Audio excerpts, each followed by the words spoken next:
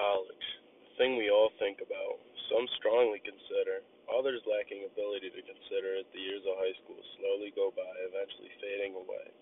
College, the thing many misperceive as the biggest 4 year party to attend, which might not be wrong for the presently wealthy students, not having to worry about passing school or increasing the amount of debt they may have due to attending, obviously not needing a present job to sustain a future.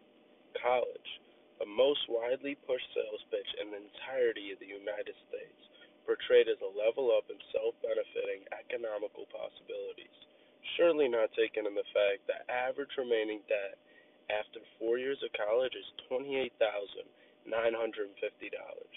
The average salary for a college graduate is $50,000. Assuming this is a full-time job, as of the moment, for a fact, even Walmart has positions starting at $17 or more an hour, requiring not even a high school education. This for the expected same hours yearly would amount to 36,400, which yes is a bit below that 50,000 0% guaranteed salary, but also doesn't come with a close to $30,000 in debt. You might think, why on earth would I want to work a dead end 9 to 5 the rest of my life?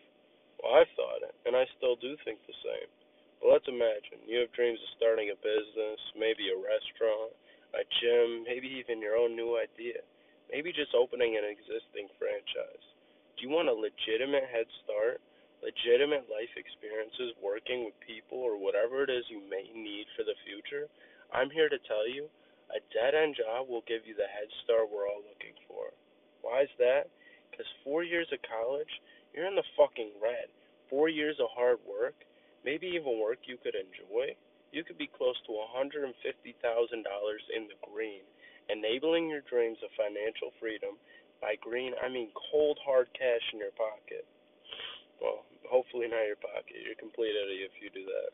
But I'm sure you get the gist. Oh, also, I forget to mention, another sad thing these college campaigns will, for good reason, never tell you is that only 27% of college graduates will ever step foot in a workplace that they studied so hard for.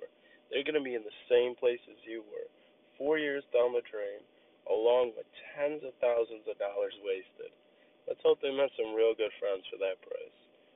Another bit of info you may want to know. I looked up the top 5 colleges in the U.S., which, yeah, I could have went with community colleges, but it may get even worse in that situation.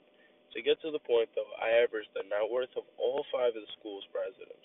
And I promise I'm not joking. I really wish I was, but it came out to the insane amount of, get ready, $275,200,000. That's like one school president. That's nuts. I guess it makes sense for nonprofit schools, though, right?